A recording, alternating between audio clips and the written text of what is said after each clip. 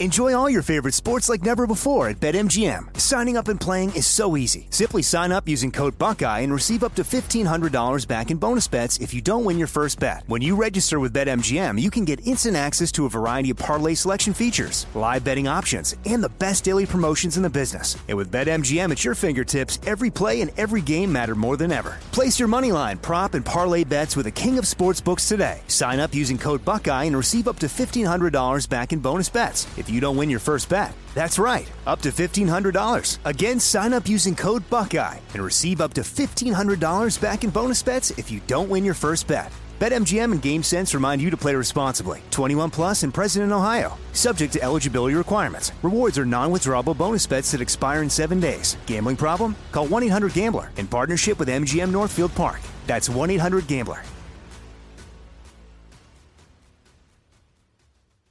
This is your moment, your time to shine, your comeback. You're ready for the next step in your career, and you want an education employers respect. So you're not just going back to school, you're coming back with Purdue Global. Backed by Purdue University, one of the nation's most respected public universities, Purdue Global is built for people who bring their life experience into the online classroom. Purdue Global, Purdue's online university for working adults. Start your comeback today at purdueglobal.edu.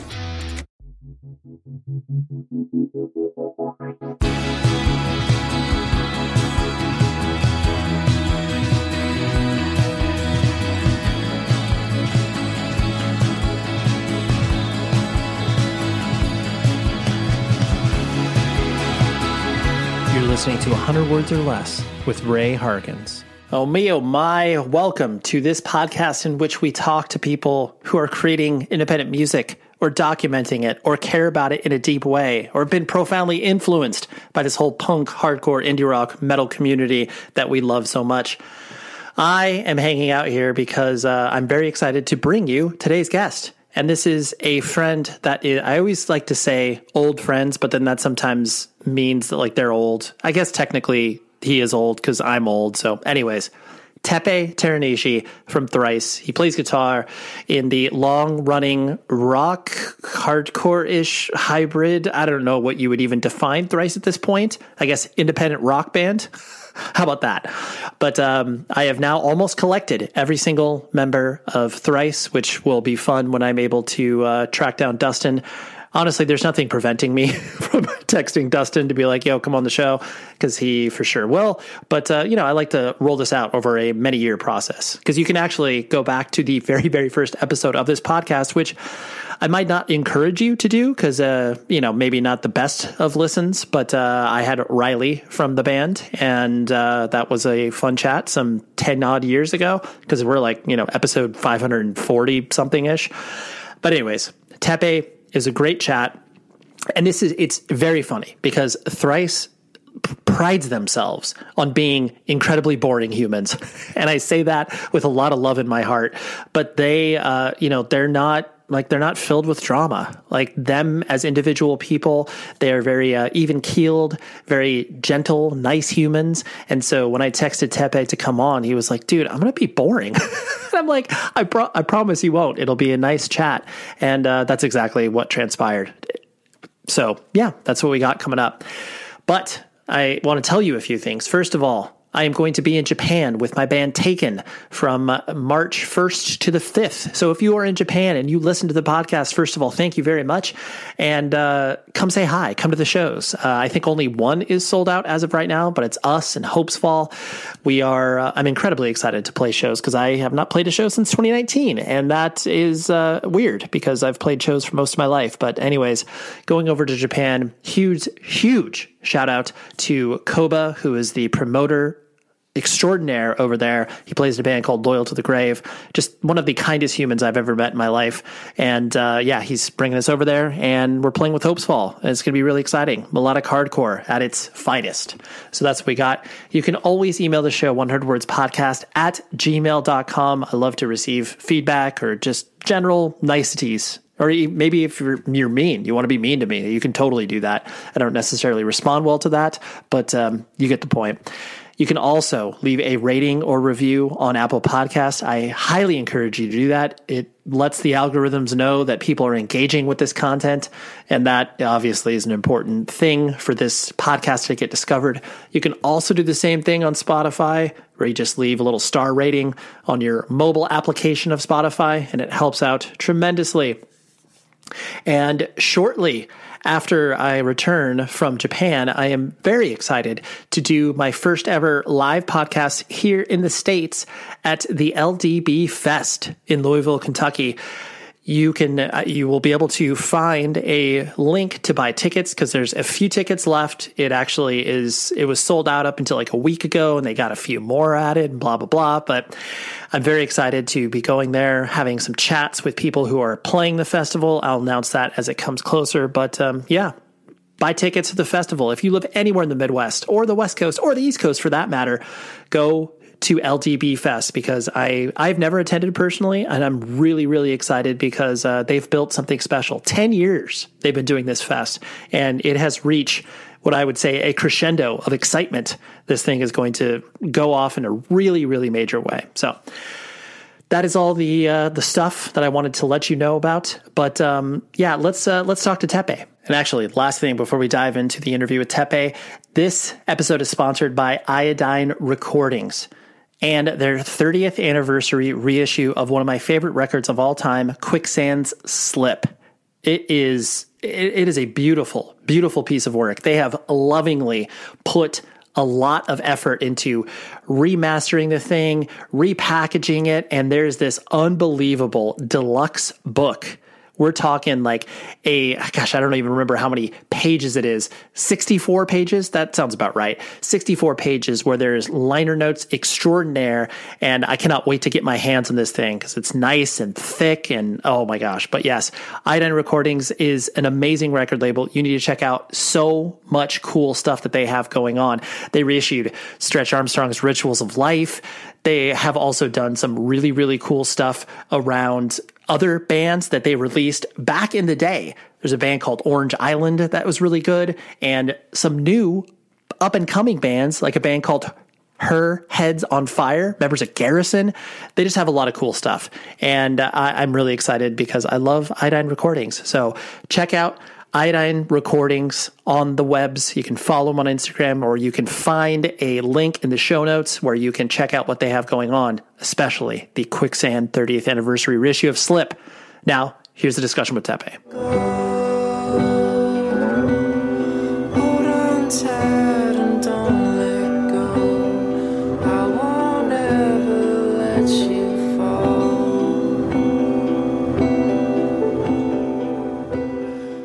Clearly, Thrice runs deep in my DNA. And my interactions with you, I was trying to reflect on like when we first started to, meet and hang out and play shows together and stuff like that. It was always interesting because, obviously all of the members of Thrice are, absolute weirdos in their own right. And you in particular, I found really interesting because you were always, and I'm sure this has been echoed to you in many respects. Like you were the, sort of quiet, introspective guy, yes. the quiet guy in the group. But then every discussion that you and I did have and every interaction we did have was always, in my mind, very deep, meaningful, and just like it was more than the surface level. It was like, you were always like, Ray, tell me about you. Like it was just that very genuine curiosity. And I'm going to guess, like, because that you've been that way for as long as I've known you. Has that always kind of been your gear, so to speak? Yeah, I suppose so. I mean, yeah, I've always been the quiet kid. Like, yeah, in school, I feel like people were always like, "Oh, I thought you were a jerk because you just didn't talk to people." I was just quiet. Just kind of doing my own thing. Right. Do you think that's a symptom of because correct me if I'm wrong, you are an only child, correct or no? Correct, yeah. Right. And I know that you and I connected on that because we both are, can keep each other occupied as only children. Do you think that's a symptom of the, I guess, only childness, or is that something else? I'm sure that adds to it, you know. I don't know. I mean, I think I'm an introvert just by nature. But yeah, I definitely was an only child and spent a lot of time just on my own, not needing to talk to anybody. Sure. So yeah, I'm sure that plays into it, you know? Yeah. I'm like, I think for me, I'm okay with silence, which I think most people aren't. Mm-hmm. You know what I mean? Like, I get there's awkward silence, but for me, it's usually not that awkward. I'm like, okay with it for some reason. Right. You're like, oh, finally, there's a moment. Well, I think that I do. I mean, granted, you and I are coloring from the experience of being an only child, but there is a beauty in that idea of being able to occupy yourself within whatever context you're in, whether it's, you know, as an adult or as a kid where you're creating these whole different worlds. Or I always joke around, my example of an weird only child experience is like playing Monopoly by yourself and playing against other fictional characters. Cause that's what I did. Okay. Yeah. But to your point of just that idea that like you are comfortable in yourself. So those awkward silences that other people may feel maybe just aren't there for you because you're just like, that's fine. Yeah. I think that's exactly it. Yeah. Yeah. And I know, obviously, born and raised in Orange County. Where did you actually live from a city perspective? Was it always Irvine and that general vicinity? Well, I was actually born in San Luis Obispo. Okay. My parents were going to Cal Poly up there when I was born. And then I spent a couple years in Santa Barbara. And then it was in LA, so Torrance and Gardena. And then what was it? 4th grade was when I moved to Irvine. Okay. Yeah. And were were the moves that were happening because your parents were following jobs, and then that's what ultimately led them to Irvine? Honestly, I don't know. Yeah, that's fine. I think. Yeah, I think it was like kind of the safety thing, and they saw that it was a good place to raise a kid, and yeah. And I didn't know about the Santa Barbara experience, as it were. I mean, granted, I'm sure you were young, like you were talking about. Do you have any, I guess, memory pre Irvine, like living in LA and Santa Barbara? I definitely remember LA. Santa Barbara, not so much. I have like really vague, scattered memories. Yeah, I was little. I was probably like 3 or 4. Sure. Was the move from LA to Irvine? Did you feel that was disruptive? Because I know that moves, when you're, no matter how far they are, like even when you're moving schools, like, oh, I'm away from my friends and that sort of stuff. Were you okay with it, or were you bummed because you had to leave your friend group in LA? I don't remember caring all too much. Yeah, for better or for worse, I think one of my traits is that I just kind of go along, go with the flow. Sure.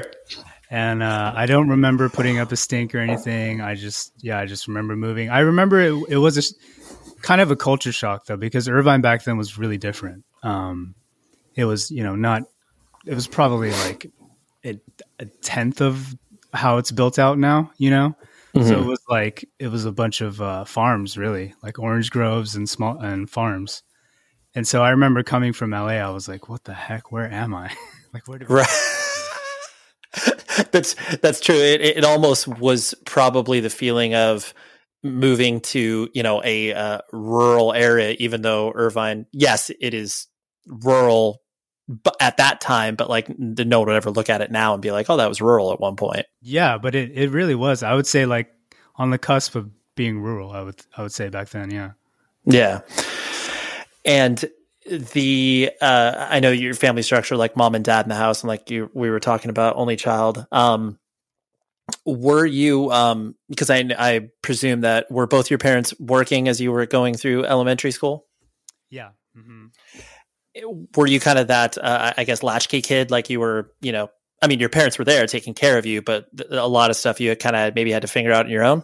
Oh yeah, 100%. Yeah, my wife and I talk about this all the time because she was kind of the same way. She was an only child, but she kind of grew up similar in that sense, and just how different it is for our kids right now. Right. But yeah, definitely. Like, I used to go to like an after school program when I was in elementary school, but I think I want to say maybe from like 6th grade on, I was just kind of on my own. Like I would finish school, come home, and just do my own thing. Like I remember cooking myself like food when I got home. Right. And I would just go romp around the neighborhood and yeah. Yeah. Right. You just like, all right, cool. I got my, peanut butter and jelly sandwich. I'm going to watch some TV. I'm going to go out and, whatever, ride bikes and do that sort of stuff. And then, I'll come back for dinner. Yeah, pretty much. Yeah. No cell phones. No, like, right. Just be out there and your parents would trust that you would come home. Yeah. They're like, we know where you live. Like, we know that you know our address. Like, that's fine. Yeah. And did you, as you started to, develop some sort of likes, dislikes, and identity, I mean, that definitely happens later elementary and, junior high. Were you gravitating towards, sports? Did you care about your studies? Like, what did you find yourself kind of looking towards? I definitely didn't play sports. Fun fact, I actually played my first organized sport anything last night. Dude, that's that's incredible. At the age of 42, yeah. What'd you play? So Dustin, of all people, convinced me to join this like adult co-ed soccer league. Oh, nice. And so we played a game last night, and that was like literally my first experience with that, which is wild. That is insane. If you, like you're never playing Little League or anything like that. And that's amazing. Did you enjoy it? I think so. Yeah. No, it was fun. Yeah. I'm a soccer fan, and all three of my kids play. And so I'm around it a lot. So it was actually fun to be on the other side of it for once, Yeah. You're like, I'm not just a observer. And I can actually like kick the ball as opposed to encouraging my children to kick the ball. Well, at least try. I mean, so that's the thing, right? Is like it looks a lot different. Like you know what's supposed to happen.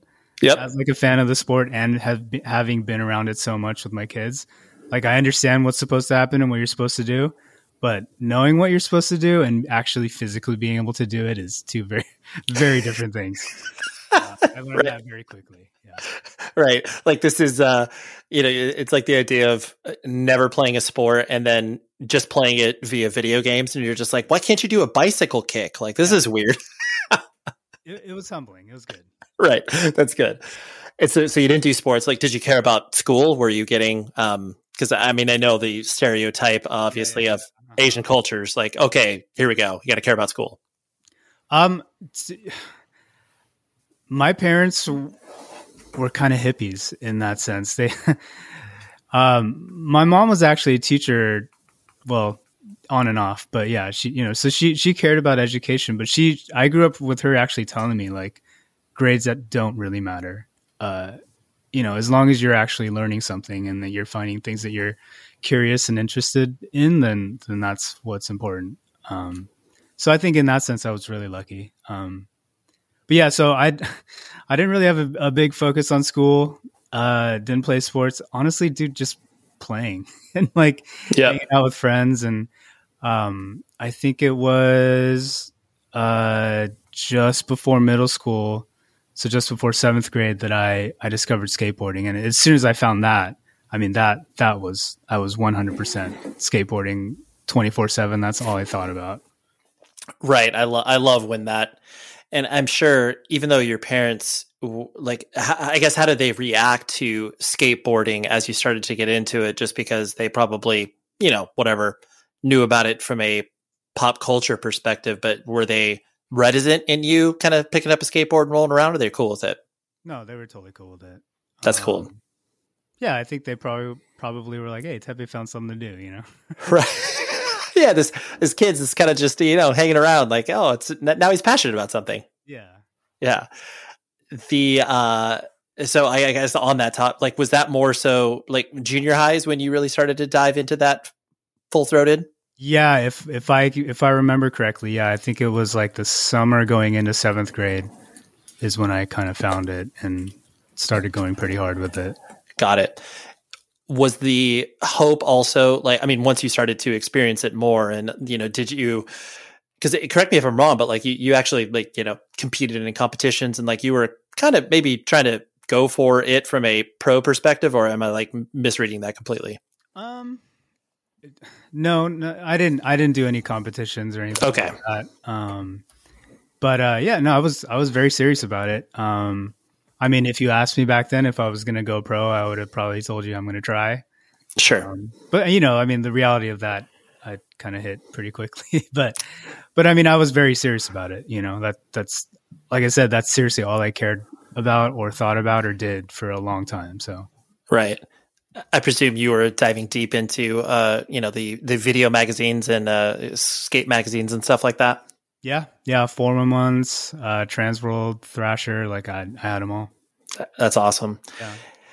I think too, I mean, just because you and I are the same age, like I never was good at skateboarding, but I worshiped the culture. And I think that was such a portal into not only a community, but just an understanding all of the, aesthetics and fashion and style. Like there was so much wrapped up into it, even though you were just like, oh, I just like skateboarding. Yeah. Yeah. I mean, Ed and I talked because, Ed was an avid skateboarder as well. Mm-hmm. But we talk about it a lot, like how much that culture influenced us, and especially even our music tastes. I think I could probably credit skateboarding for my discovery of punk rock. Yeah, so I mean, it definitely shaped and molded my tastes and my culture and my life a lot.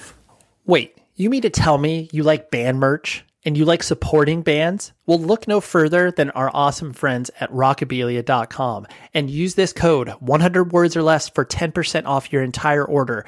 I don't care if you're into Metallica, Blink, or AC/DC, Grateful Dead, Motley Crue. They have everything you could shake a stick at, and it's all officially licensed. The band gets paid. It ships from the Midwest here in the United States of America, and they get it out to you lickety-split. Customer service is top-notch. This business has been operating for over 20 years, so they know exactly what they're doing, and is co-owned by a hardcore kid. So I co-sign it all over the place. But go to rockabilia.com, buy some stuff for your friends, your family, yourself, so much cool stuff, and use the code 100 words or less, 10% off your order, and enjoy. This show is sponsored by BetterHelp. We all carry around different things that stress us out, right? Like maybe it's something really, really small, like, man, that parking space, it's always taken. And I wish that I would be able to like get it instead of, this person that maybe, is the most courteous and considerate. I know that's something very random, but it's true. We all experience different things throughout the day that trigger us in so many different ways. And there are many times where I have been like, I wish that I had a spot or a repository for me to, get this stuff off of my chest. Because if you bottle it up, that is no bueno. And then all of a sudden you explode on a coworker or a friend or a family member being like, the parking spot. And people are like, what are you talking about? That is where therapy comes in. And I love working with BetterHelp because I'm a huge advocate for therapy, broadly speaking. So if you're thinking of starting therapy, please give BetterHelp a try. It is so easy because it's entirely online. It's designed to be convenient, flexible, and suited to your schedule. All you do is fill out a brief questionnaire and then you get matched with a licensed therapist. And if you are not vibing with the therapist for any reason, you can switch it out at no additional charge. Get things off of your chest with BetterHelp. So visit betterhelp.com/Ray today to get 10% off of your first month. That's betterhelp.com/Ray. As you started to go into high school, and apologies for playing a little armchair psychologist here, but you definitely always struck me as like a head in the cloud sort of person. Uh-huh. and I don't mean that in a bad way, but just in like, oh yeah, Teppei's just thinking about his own thing. Was that kind of true? Did like people say that about you, or is that again just a misrepresentation that I was placing on you? No, I think that's fair. Yeah, I don't know. Like I said, I was just always kind of the quiet kid, you know. Yeah. Um, yeah, I don't know. Right. You weren't going into the party per se. I mean, first of all, you were probably not going to many parties, and then second of all, not being that guy that's like, oh, here's Teppei. He's gonna be the loud party dude with the lampshade in his head or whatever. Yeah, I'd say the exact opposite of that. Yeah. Right. Sneaking in the back, saying hi, leaving without saying goodbye. I think my MO was always to just be noticed as least as possible. Right. And when you started to experience the skate community and going to skate parks and stuff like that, did you feel, I guess, like welcome and find your crew, or was that also kind of a solitary practice that you were excited to participate in? No, I definitely had my crew. I can't recall exactly how, but I mean, skateboarding, especially at that time, was really small. It was definitely like a kind of a countercultural thing, I guess. But like especially in Irvine, if you skateboarded, you knew that person, whether they went to your school or not. And so, yeah, it was definitely like a small and kind of tight community, and I definitely found my people within skateboarding. Yeah, and it was different then. Like there weren't really skate parks or anything like that, so you would just, I guess you would just see other kids skating, and you'd be like, "Hey, you skate too? Oh, cool!" And then that would just be a thing. So, right, yeah, it's like, oh, let's, where a good spot is. Like, oh, here's a great parking lot. Yeah, exactly. Right. And like you said, the introduction of skateboarding and opening your world up helped music. And I know so many people found the subculture even more through, Thrasher and music videos and all that sort of stuff. What were, I guess, the bands that started to capture you at the very beginning, where it was like, oh, this sounds weird and different, and I never heard this on the radio? What kind of grabbed you? I don't know. I guess it'd just be like, I'm trying to think of what skate videos I was watching at that time. Sure. Yeah. So you're like, was it Welcome to Hell, or was it? Yeah. No, yeah, it was definitely before that. Yeah.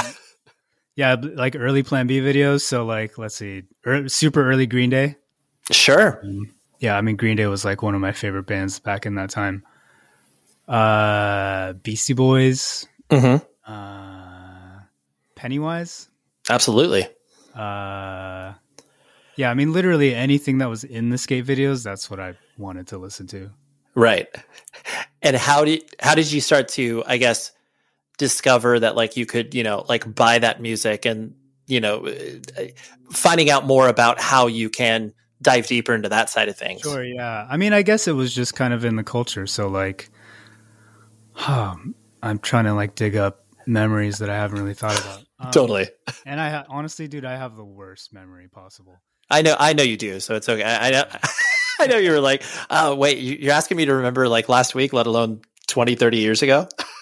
But yeah, I mean, I think it was just, you start to get to listen to punk, and then you realize, oh, there's shows that I can go to, and it's like an accessible thing, locally. So I remember we went to shows a lot. Think, what was it? No Effects, and I think it was DI. Oh, okay. Played at UCI. I don't think it was the Bren Center. Okay. Somewhere else. I don't know. Yeah. Yeah. No, it would seem pretty weird if that was like in the basketball stadium. Yeah. No, it was. It definitely wasn't. But it was like kind of a bigger show because No Effects was really big back then. I guess they still are probably. Right. But anyway, so that was like my first show I went to, and I went with some of my friends that skated. Amazing. Yeah. Were as you started to kind of witness that subculture in full bloom, so to speak, what was it? I guess the energy, was it like the musicianship? I mean, even though arguably, obviously, punk is trying to not be a musician, but yeah, like what kind of drew you in? I don't know. I guess.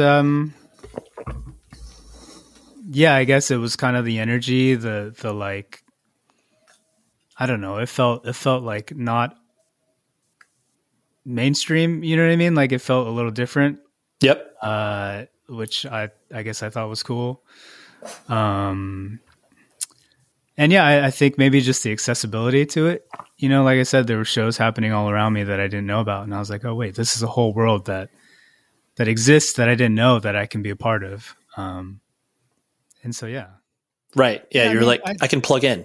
Yeah, I could plug in, and I was already, obviously, like I was into music, and at that point, I had already been playing guitar as well. So, I felt a connection to the music, and I guess having a scene or whatever that's happening so close and so accessible that you can just kind of plug into, I think just really drew me in. Sure.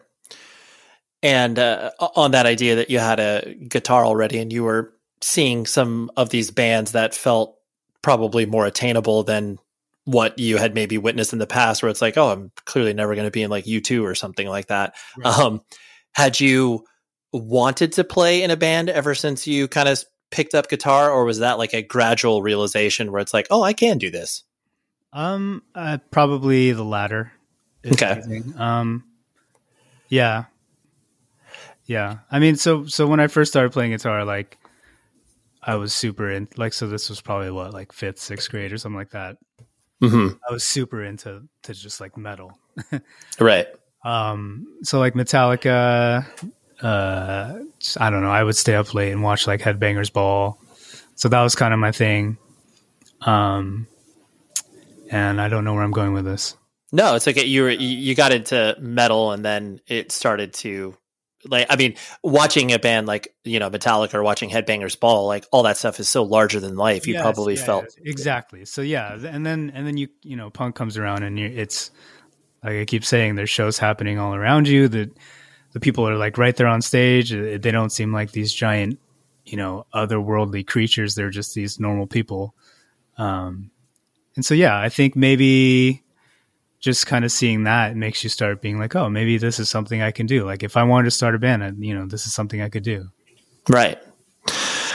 And I really like that transition that people, most kids go through, where it feels close to you as opposed to, like you said, just this really far off thing. And then the moment that you see something that you're like, oh, I could probably do some version of that. That's when it's like, all bets are off at that point. Yeah, totally. It's funny. I've actually never really thought about it from this angle before. Yeah. Well, that's what we do here. We explore all sides of your brain, Teppei. And so I know that essentially, and correct me if I'm wrong, because obviously the internet is usually wrong. I never knew about Chapter 11. So that first of all, I can already close my eyes and picture what the band sounds like, which is amazing. Every first band name needs to have that. But that was you and Ed, right? No. So that was you and Dustin, right? Well, yeah. So Chapter 11 was, I actually think that was Thrice. Okay. That was just one of the names we were tossing around when we were thinking about starting the band. Okay. But I think what you're referring to is Dustin and I had a band for like a hot second before Thrice with two of our other friends called Out of Step. Oh, beautiful. I already hear that in my brain too. Well, no, it didn't sound like Minor Threat. I wish it did. Yeah. I don't think we, oh, maybe we did.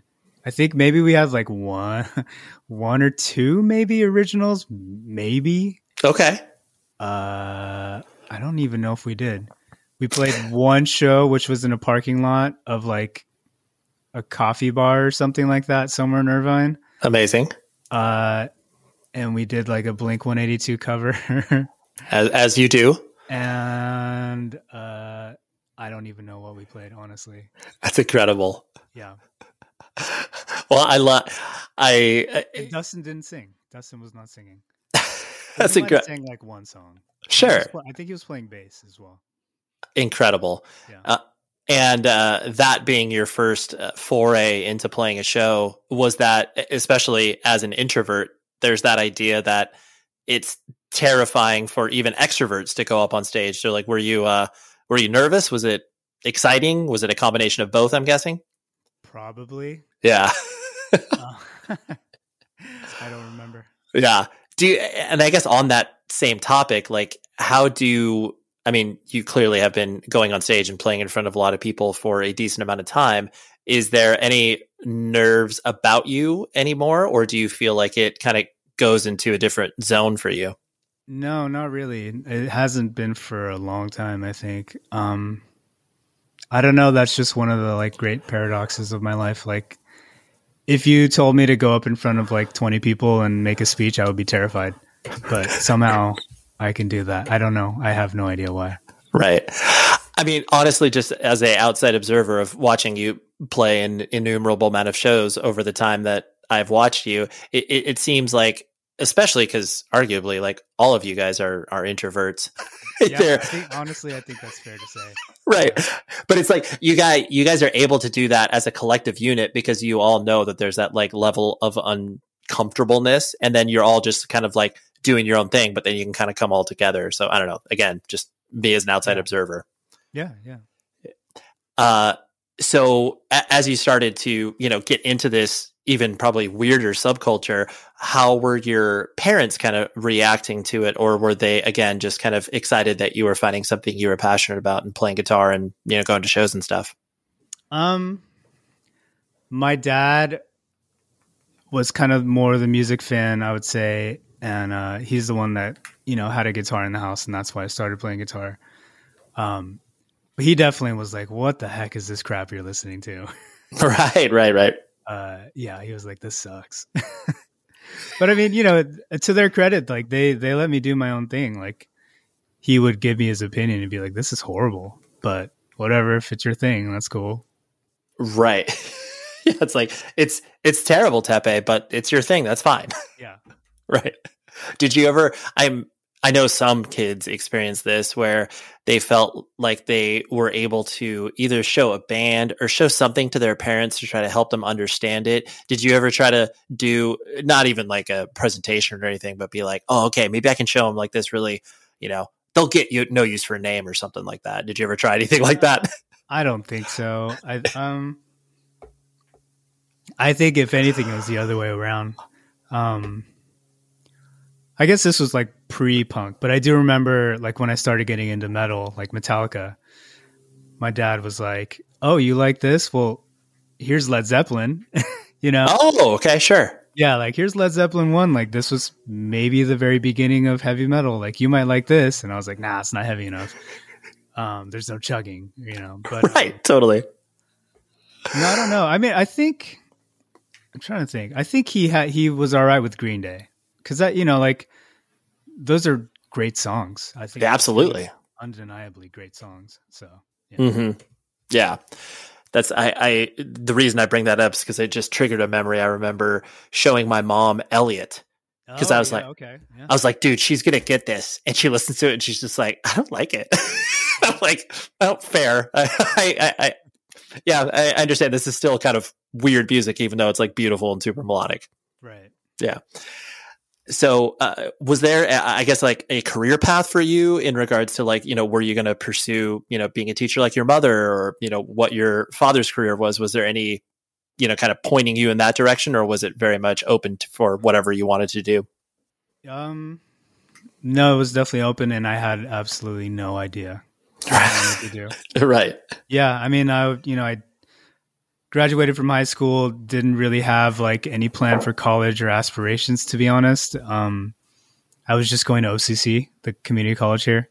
Yep. And, I mean, I vaguely I liked art and I liked music. And so I was kind of taking some art classes and some music classes and not having a clear idea of what I wanted to do with either, if any. So yeah. I remember. That's right. I forgot you did that like recording class at OCC, right? Yes, I did. You did. That's where I met Nick. That's totally. That just triggered a memory because I remember going in and being like, oh, it's like Teppei. Oh yeah, that's cool. Yeah. That's so funny. Yeah. So I imagine that was like the type of classes that you were doing, where it's like, okay, like music production, music industry adjacent. I could probably do something like this. Yeah. Yeah. Yeah. Exactly. Yeah. So yeah, the class that Nick and I had together, I think was like, I think it was called Live Sound Reinforcement or something like that. But it was actually recording.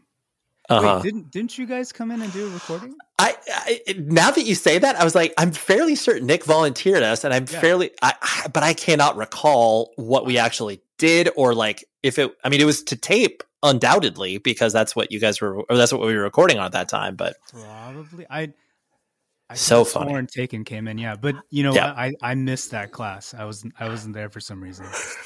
So funny. Like the one class you would have maybe enjoyed. You're like, oh, okay, I'm missing that one. So okay, that was the kind of the maybe path that you were looking to go on, but not a real clear idea of where you wanted to head. No idea. Yeah. And so, I mean, I'm not going to, hit the Thrice biography beat by beat because that's been done many other places. But, as you guys obviously started to play shows, something that I always not only respected, but found very interesting was that you guys were, you were clearly playing shows and playing with all different types of bands and bands that, you arguably shouldn't have been playing with because people were just being straight up mean to you guys and be like, ooh, it's a crappy pop punk band or whatever. It seemed like that was whether it was spoken about between all of you guys or whether it was just kind of by default, you just were like, well, we're not necessarily part of any one scene. We're just kind of playing amidst all of them. Do you think that was just kind of the function of what music you guys were writing, or was that just basically because that was what was available? I'd say both. Yeah. I mean, yeah, we joke about it all the time, but like we never fit in anywhere. Right. Especially back then, like you were saying, we were too heavy for the pop punk shows and we were way too melodic for the hardcore shows, but there wasn't really much in between. And so we would play either or, Yeah. It felt because of that too, like once there was an attraction to your guys' music as you started to, sign to Hopeless. And I mean, there's just so many random moments that I remember about the earlier days. Like I remember the, Virgin Megastore at Triangle Square, like just, it's like, oh, there's like 800 people that showed up. It was like, what the hell? This is crazy. But because of that, I think it brought more people in because you guys didn't, adhere to being like, oh yes, we are just playing to, the pop punk scene or the hardcore scene specifically. Yeah. I mean, I think, we didn't really have any foresight about it. We were just doing what we could, taking whatever shows we can take, But I mean, I think, in the end, I think it benefited us a lot. And I kind of like the fact that we never really adhered to one scene or anything, we just were kind of just floating through all of it. Listen, I got a secret for you. Go to evilgreed.net and use this promo code 100 words. You're probably asking yourself, what is Evil Greed? They are an amazing web store solution company based out of Berlin, Germany. But maybe that sounds a little complicated. What do? They sell merch from some of your favorite bands.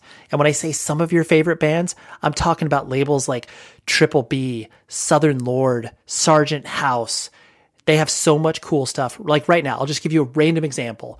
They have a limited edition LP, Evil Greed exclusive pressing of the new Frozen Soul record called Glacial Domination, which if you are not keyed into Frozen Soul, one of the awesomest, that's probably a word, right? Awesomest bands from the metal scene based out of Texas, but use that promo code 100 words. Even though they are based in Germany, their shipping is very reasonable and it gets to you very fast. So Evil Greed acts kind of like a record label where they collect a very select handful of bands and record labels to work with, and then they ship it to you directly. It's so cool. I love Evil Greed, and use the promo code 100 words and find some amazing stuff for you and your friends. Enjoy all your favorite sports like never before at BetMGM. Signing up and playing is so easy. Simply sign up using code Buckeye and receive up to $1,500 back in bonus bets if you don't win your first bet. When you register with BetMGM, you can get instant access to a variety of parlay selection features, live betting options, and the best daily promotions in the business. And with BetMGM at your fingertips, every play and every game matter more than ever. Place your moneyline, prop, and parlay bets with the king of sportsbooks today. Sign up using code Buckeye and receive up to $1,500 back in bonus bets. if you don't win your first bet. That's right, up to $1,500. Again, sign up using code Buckeye and receive up to $1,500 back in bonus bets if you don't win your first bet. BetMGM and GameSense remind you to play responsibly. 21 plus and present in Ohio. Subject to eligibility requirements. Rewards are non-withdrawable bonus bets that expire in 7 days. Gambling problem? Call 1-800-GAMBLER in partnership with MGM Northfield Park. That's 1-800-GAMBLER. For you as the band, it doesn't even have to be like when the band was, playing House of Blues and selling it out or something like that. When did you kind of start to feel that there was either a tension or momentum or something that was like, oh, wow, like, I guess what we are doing is resonating with people? I don't know. I mean, I've said this before, but like, especially with this band, I feel like there was so many different little steps that happened that I was like, oh, wow, like, I feel like we made it now, like, of course, I mean, even so much as like when we played our first show at Chain Reaction, like I was like, holy smokes, we did it. Right. We're done. Yeah. We're done. Like we could have been done there and I would have been like, we did it. And so there were so many small moments like that it's hard to pin down, but I mean, and honestly, those are like, that's, I guess, kind of specifically what I'm talking about. Like usually in those like earlier year, it doesn't even have to be like the dawn of the band, but just like those moments where, okay, a friend is like singing along to our songs, or like, I go out to like the local mall and someone's like, oh, what's up, Teppei? You're like, I don't know that person or whatever. It's like those moments are the ones that are just like, weird. This is bigger than I thought it was ever going to be. Yeah. I mean, a lot of micro moments like that, I guess, like honestly, like selling, playing our first Chain show, I guess signing to Hopeless, Subsidy, whatever, going and, recording our first album. Like when we first recorded Identity Crisis with Paul Miner at For the Record, I was like, whoa, totally. This is insane. Like we're in a real studio, you know what I mean? Yeah. Even before that, like we put out an EP after being together for like literally 3 months. And that was the first time I'd ever recorded music or heard what I've done like in like a listen backable format, And that was a huge deal. Selling out Anaheim House of Blues was a big deal. And then obviously like signing the Island, I mean, it's just like, yeah, it's like, there's so many. Yeah. Every little step, every little thing along the way, it was like, wow, that's really cool. Right. And it, especially too, cause I know that, the word, it's definitely very difficult to remove ego from the art that you create, unless it's like very intentional, where it's like, I can't wrap up my identity in this because I know that this, once I release art in the world, like it's not mine anymore. But like you guys have never obviously been about the, you're the sum of its parts, as opposed to like, oh, look at Teppei, the, guitar shredder. He's going to be like Steve Vai of the, hardcore punk scene or whatever. I think probably because of that, it made you, I guess it was easier to maybe appreciate those moments because it was like, oh yeah, this isn't about me. This is about the band or whatever. Yeah. And I mean, and genuinely, like we never meant for this to go as far. Right. Obviously like you hope, and it's like, you can dream about it, but we didn't expect anything, I think. And so like I said, every little like mini victory along the way was like, we really appreciated, Yeah, absolutely. And something I also found interesting about you, just kind of collectively, is the fact that your creative output within Thrice has always been contained to that. Like, I mean, clearly every one of your band members has done some sort of side project from a musical perspective. I mean, obviously there's been other projects that you've been a part of, but you haven't done that per se. Is there any, I guess, reason in your head that you've never sort of stepped out and expressed that? I mean, I know you've done smaller projects and what have you, but has that been something you've reflected on? Yeah, I mean, I've done like one small thing with a buddy that like it was our buddy Chris, you know Chris, right? Chris Jones. Yeah.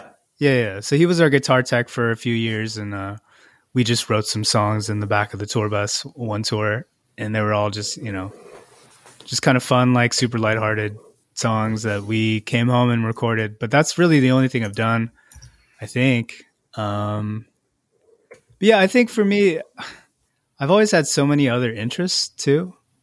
And, playing in a band and doing music is my entire life, and it takes up all my time. So in my spare time, I think I like to do other things, I guess.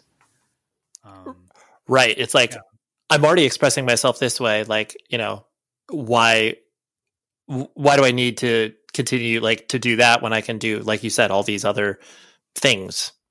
Yeah. And I mean, not necessarily like why would, I mean, I think it would be fun, I think it'd be fun to do some other music and, express musically like in different ways. But, I don't know.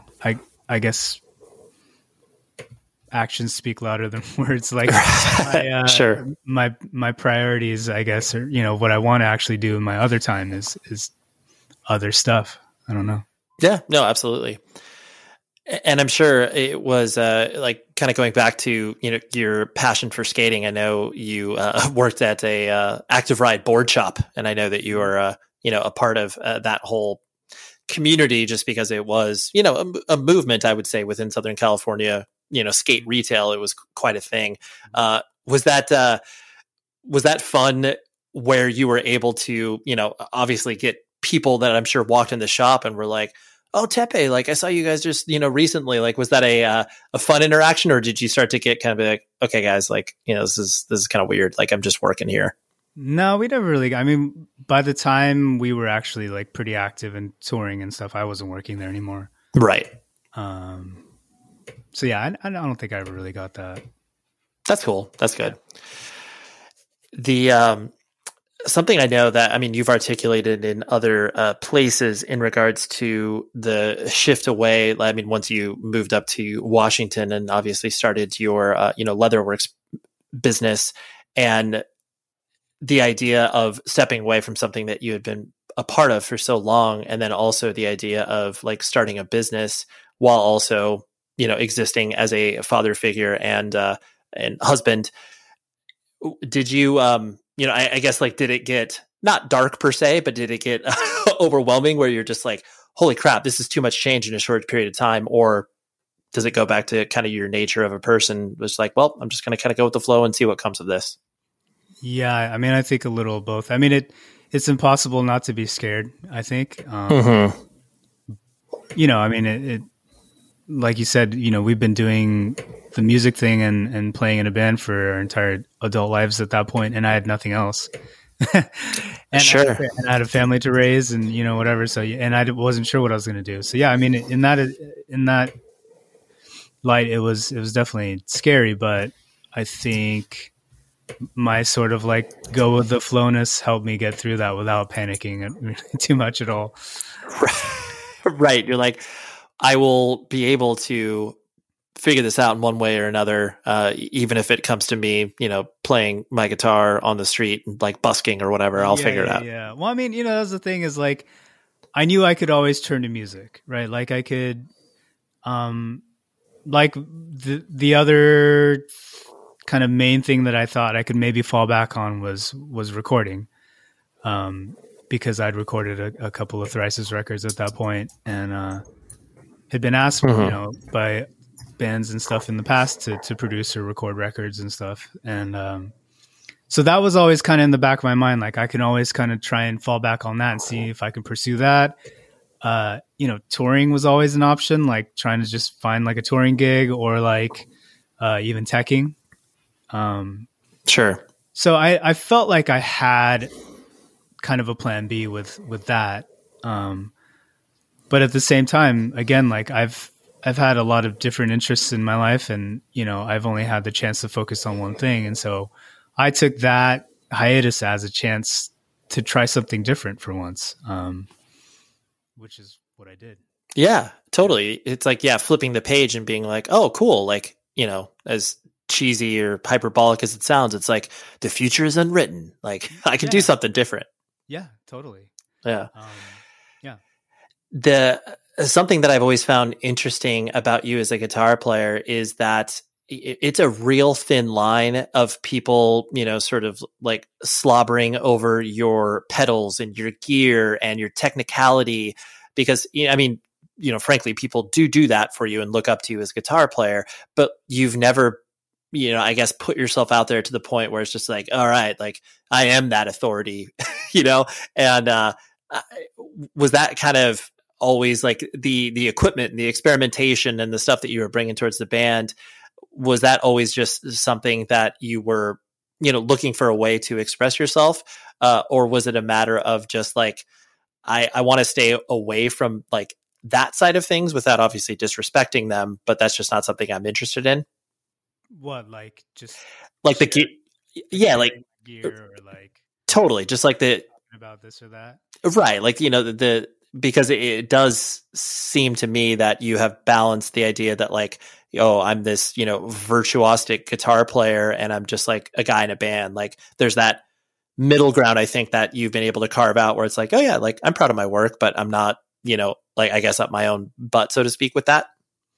I mean, I just don't think I am. Yeah, sure. I truly. And I know people might like roll their eyes at me when I say this, but like, I think I do what I do for my own band. Like, well, I'm, that's cool. But as far as like a guitar player, I don't think I'm not that great of a guitar player. Like technically not great. There's like a million kids on Instagram nowadays that they're far more talented and technically capable than I am. Millions. Right. And so, and I've never felt like I could or should be the authority on anything, really. I don't know. I'm sure I'm actually reflecting on the idea, like, once you guys, signed to Island and went through like the, media training and PR and stuff like that, just the idea that you had to speak about yourself just like we're doing right now. Clearly we're friends, so this isn't like a, huge press hit or whatever, but just that idea of like going through these things and being comfortable talking about yourself, was that a difficult like transition to be like, oh, I guess I have to do a little bit of this in order to, play the game? Or were you like, I'm just terrible at it, I don't really need to do that much? Both. Yeah. I love it. I mean, yeah, it still is a struggle, honestly. I don't like talking about myself. I don't like talking in general, to be honest. Yeah, but I have accepted it as like, this is part of the job, like it or not. And yeah, just try to make the best of it, I guess. Right. Yeah, you're like, listen, I guess people are interested in me, so like I guess I'll have these conversations. We'll see where they go. But yeah, like I'm sure you had the experience too, where you like were turning back the interview, like you were asking the interviewer questions, and it's like, this isn't about me, this is about you, Teppei. Just hold on for a moment. No, we've never been great with press or anything. We've literally had publications turn down stories on us because we're too quote unquote boring. Like it's a real thing. Totally. Yeah, that's what I find so awesome about band. Honestly, like a band like Jimmy Eat World, same thing, where it's just like there's like, hey, let's find drama or some interesting story. It's just like, we're just friends and we play music together. It's like, that's it. There's no angle. Yeah, that's pretty. Same. Yeah, totally. You're just like, yeah. If you want to talk about skateboarding, I can talk to you about that for an hour. But about myself, like, no, come on, man. Yeah. Yeah. So you as a father, you're a father to three, correct? Or 4 boys? Oh gosh, 3. That's what. Okay, I just added one in there for no reason. Yeah, that scared me. Wow. I know. I apologize. I didn't mean to freak you out there. Journeying along in regards to the fact that you had to in some way, shape, or form rebel against your parents as far as like figuring out how to, be your own person with your own likes and interests and stuff like that. And it probably didn't make sense to them.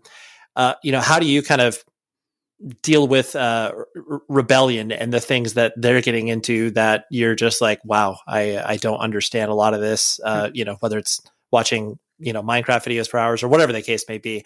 How are you, I guess, kind of navigating that, knowing that you're still obviously in the middle of it? Yeah, that's a great question.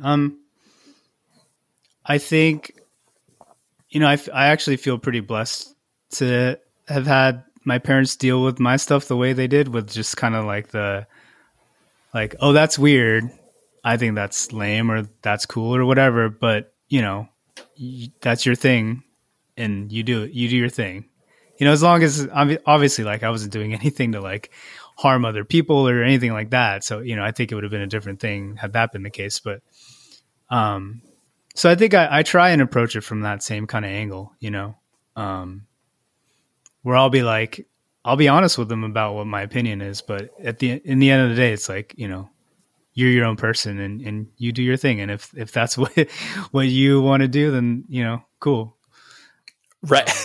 Right. It's like, like a prime example of that is, I came home with my ears pierced one day, and my mom literally fell on the floor laughing, like just dying, laughing at me because she thought it was the silliest thing ever. Sure.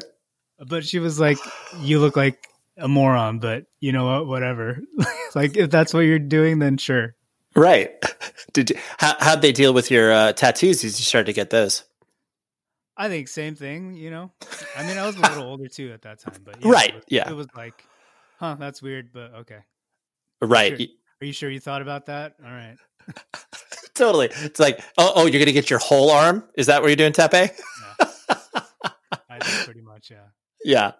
I love that, where it's like the idea of parents roasting their kids on, and then I'm sure you were just like, whatever, you don't know anything, Mom. Yeah, pretty much. Yeah. I was like, whatever, Mom, I look cool. Yeah. Have you not looked at me? Like, this is really cool. Of course. The last thing I want to hit on was the idea that, since Thrice is obviously, very much back in your life, but you guys are doing it in a much more manageable way. And there's obviously a path forward for bands to be able to do that kind of in general. I know that it's obviously refreshing for you guys to be able to, go for 2-3 weeks and then, come home and be able to exist as a whole human, as opposed to just kind of a part of a human. I'm going to guess, like, as you were ending your very extensive touring when the band was, on the road for 250 days out of the year, did you feel like you were just like sort of half of a person, so to speak, or were you kind of able to balance the two? I think we slowed down at the right time.